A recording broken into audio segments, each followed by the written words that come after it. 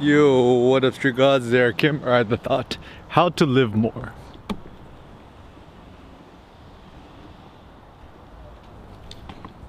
So, it seems in life, one of the things that we actually really enjoy is to obviously live.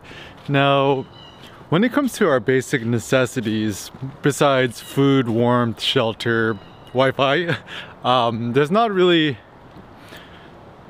much we need in order to quote live. I mean, the basics of life, like Aristotle says in his the Politics, he says, you know, human life, we don't require much in order to just live. Now, I guess the question I'm interested in is this art of living well. What does it mean to live well, and how to live more, do more, and what does that even mean? So I like this idea that in life you're trying to extract the maximum marrow out of life. And I think the problem is, I think everyone wants to be happier, but actually I would say maybe what we don't want is happiness per se, but we just want more. We want to live more, to do more, to become more, to develop ourselves more, to be more active, and to experience more, to think more, to create more. And so I think this is a very important distinction, because we don't want to get suckered by marketing advertising.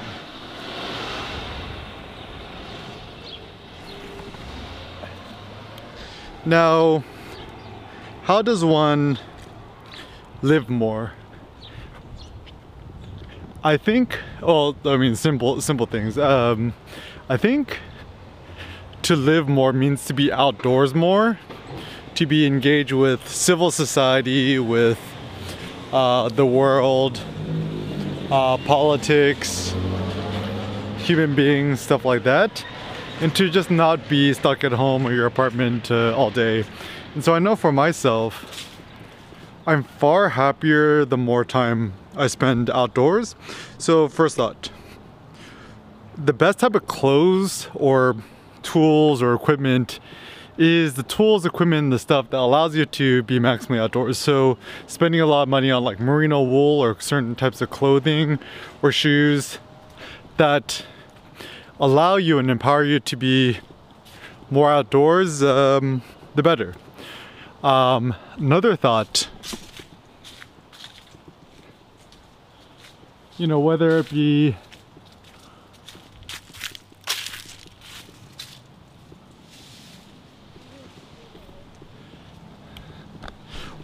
being at the mall or, you know, being outdoors or in nature, it does seem that, at least for me, the more natural light, the better. So when I get warmth from the sun, I'm kind of like photosynthesis, and the more, this is something I realized too, is that like when you're choosing a house, an apartment, or you're building something, to allow for maximal light is important. So more windows, preferably ceiling to floor windows, and even the geography in which you live hugely affects the amount of natural light you get. And because, you know, we're all photographers, having more natural light is certainly something that's going to give us more energy, more motivation, and stuff like that in life. And kind of, I think when it comes to the darkness, is like, to be at a house with that's super dim, no natural light is pretty depressing. And so I try to just optimize my life or my daily schedule to just allow myself to get more natural light. I like big spaces too, and so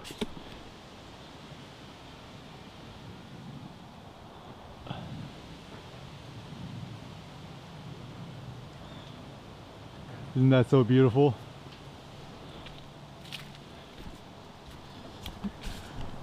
And there's not a lot we could control in our lives, but one thing we kind of do, we could control to an extent, is our environment. So we could, to an extent, determine where to live, and how to employ our day in which we consider a meaningful thing. And when it comes to living well, to live well also means to surround yourself with, you know, positive friends, optimistic people in life, people who give you energy rather than just taking and sapping away your energy. And something I think is like, what is the point? What is the end game of living well? What does it mean?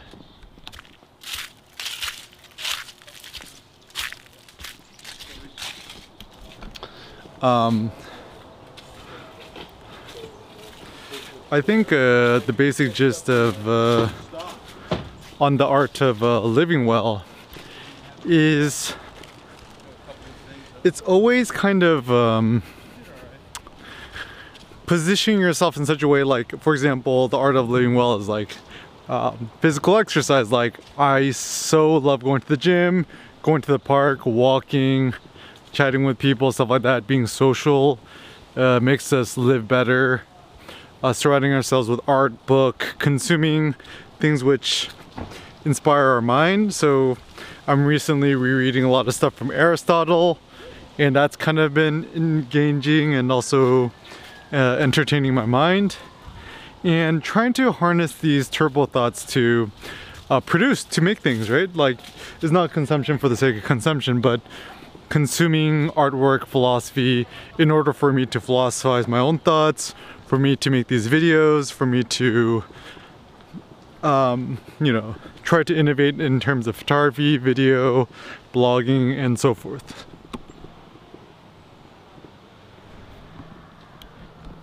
And so it does seem that if you're not certain what your life purpose is, I mean, a simple one is to become a philosopher, to become a photographer, I don't know, a vlogger, whatever it may be. And also kind of realize these identities are not fixed, they're not static, they're always changing.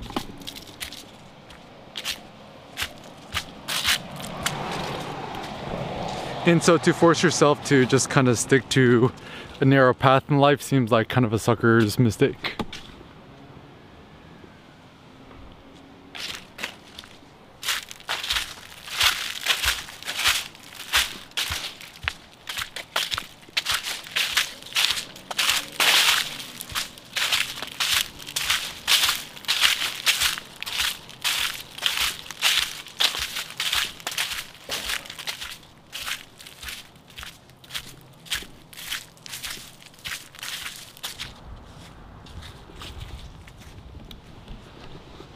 So one thought also to, in terms of the art of living well, surround yourself and engage yourself with stimuli which sparks joy in your life.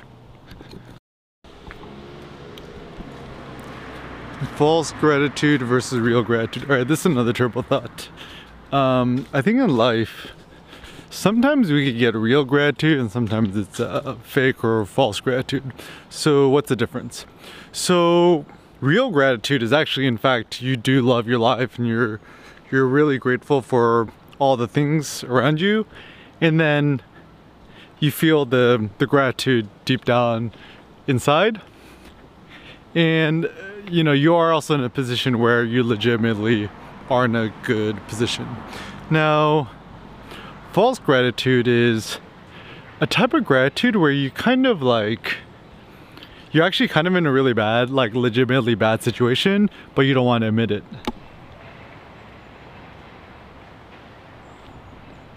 So this is like the difference. For example, I think it's very foolish. Let's say if you're in an abusive relationship, you're like trying to practice gratitude, like, oh, at least I'm grateful that, you know, he's hitting me with a belt, not with his hands or something like that. So certainly this is a type of false gratitude.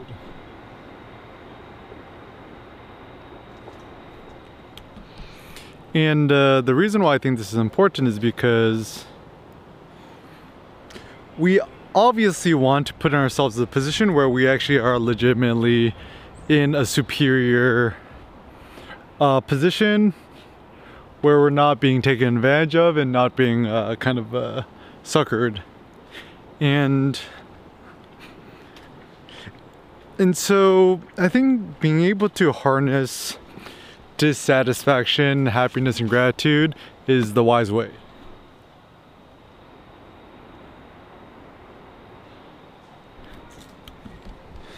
Because it seems like in life, if you're just doing nothing but, like, let's say in a really bad situation, you're like, oh, I should just be grateful for what I have, but that doesn't actually act as a stimulus to change the world around you, then it seems like this is not a good position to be in.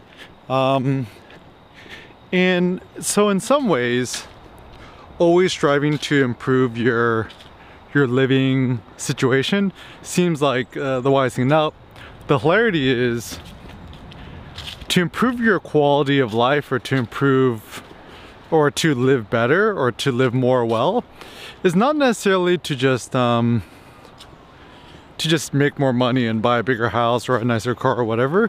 But in some ways, I think the art of living well means to, in some ways, you actually adopt a more ascetic, kind of more like poverty lifestyle, which actually allows you to have more personal freedom in your life. So if you actually want to live better, ironically, having less money or having a shittier car, but having more freedom to just do whatever the hell you want, seems actually a superior life. And that's actually far more preferable to a life where you have no control over your life. You have all the Teslas and Rolexes and iPhones that you want, but no freedom. So it seems like what we really desire is more freedom, more control, more liberty to dictate our lives however we want. So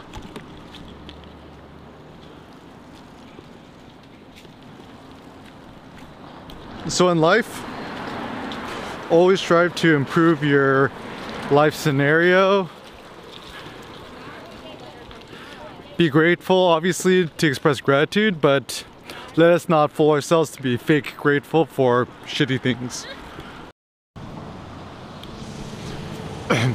Yo, what up, Street Gods? Eric Kimmer at the thought. What motivates me to shoot? So, I think what we want as photographers is more inspiration or motivation to shoot new photos. So,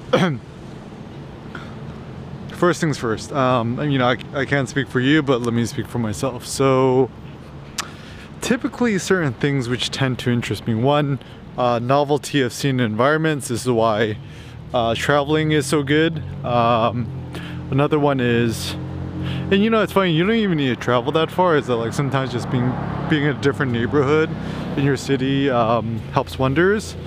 Sometimes it's kind of witnessing interesting contrast or nice, vibrant, juicy colors. Sometimes it's noticing certain textures. So whether there be like gritty textures or unusual looking textures. Also part of it is like certain scenes which seem a bit surreal, like, you know, strange kind of like funhouse mirror effects, surrealism in street photography.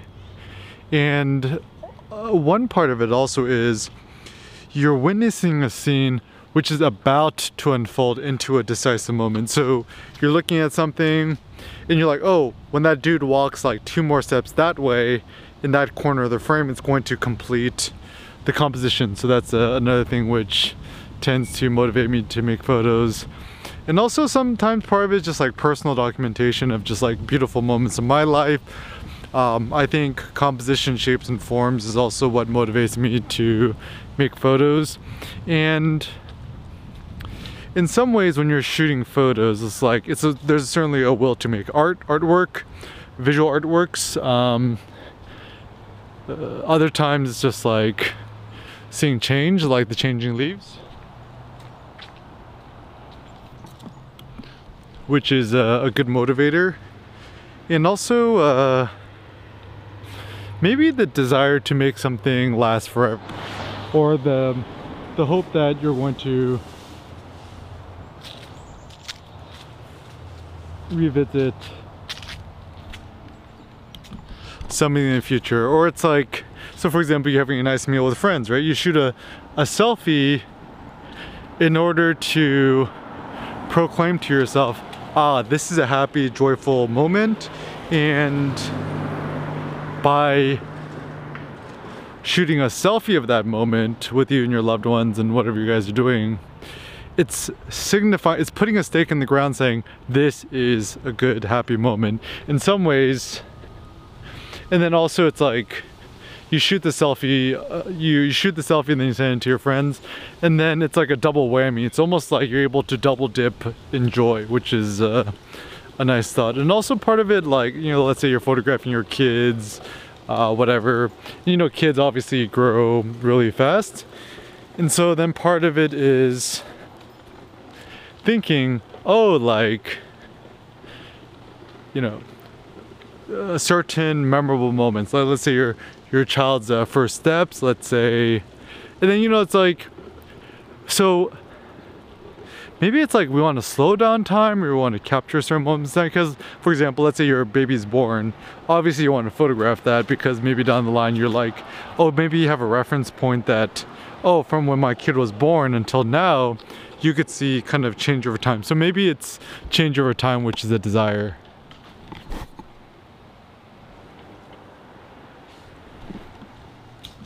And also maybe part of it is like, you could take ordinary scenes or things. It's almost like a way to flex your creativity muscles by changing the position of your camera, the position of your body, the XYZ axis of however you're shooting it, however you frame it, and however you time it, the decisive moment.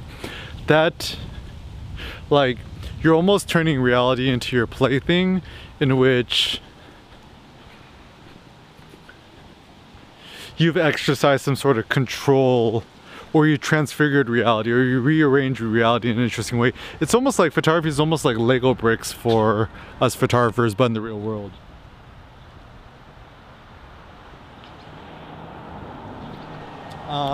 Also, I think maybe there's something in the human nature maybe that we see ornate patterns, we see you know, fractal patterns. And, you know, fractal patterns are the, you know, Fibonacci spiral-esque thing where we see growth. And then there's some sort of like intrinsic joy we have in those visual images.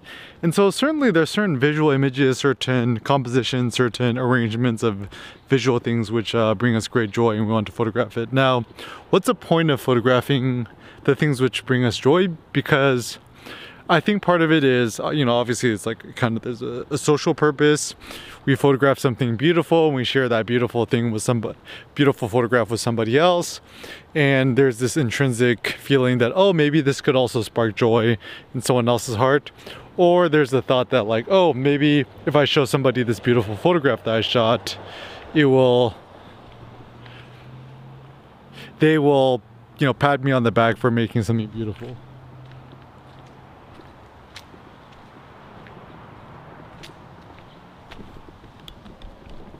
Yeah, so there's certainly lots of reasons why we photograph things. We want to make photographs. I think the more you could discern why you shoot photographs and what spurs you to make an image, the better. And also realizing that buying a new camera, a new lens, whatever, probably won't spark you interest to make new photos. And once again, this is philosophical. Think about what your own personal photography philosophy is.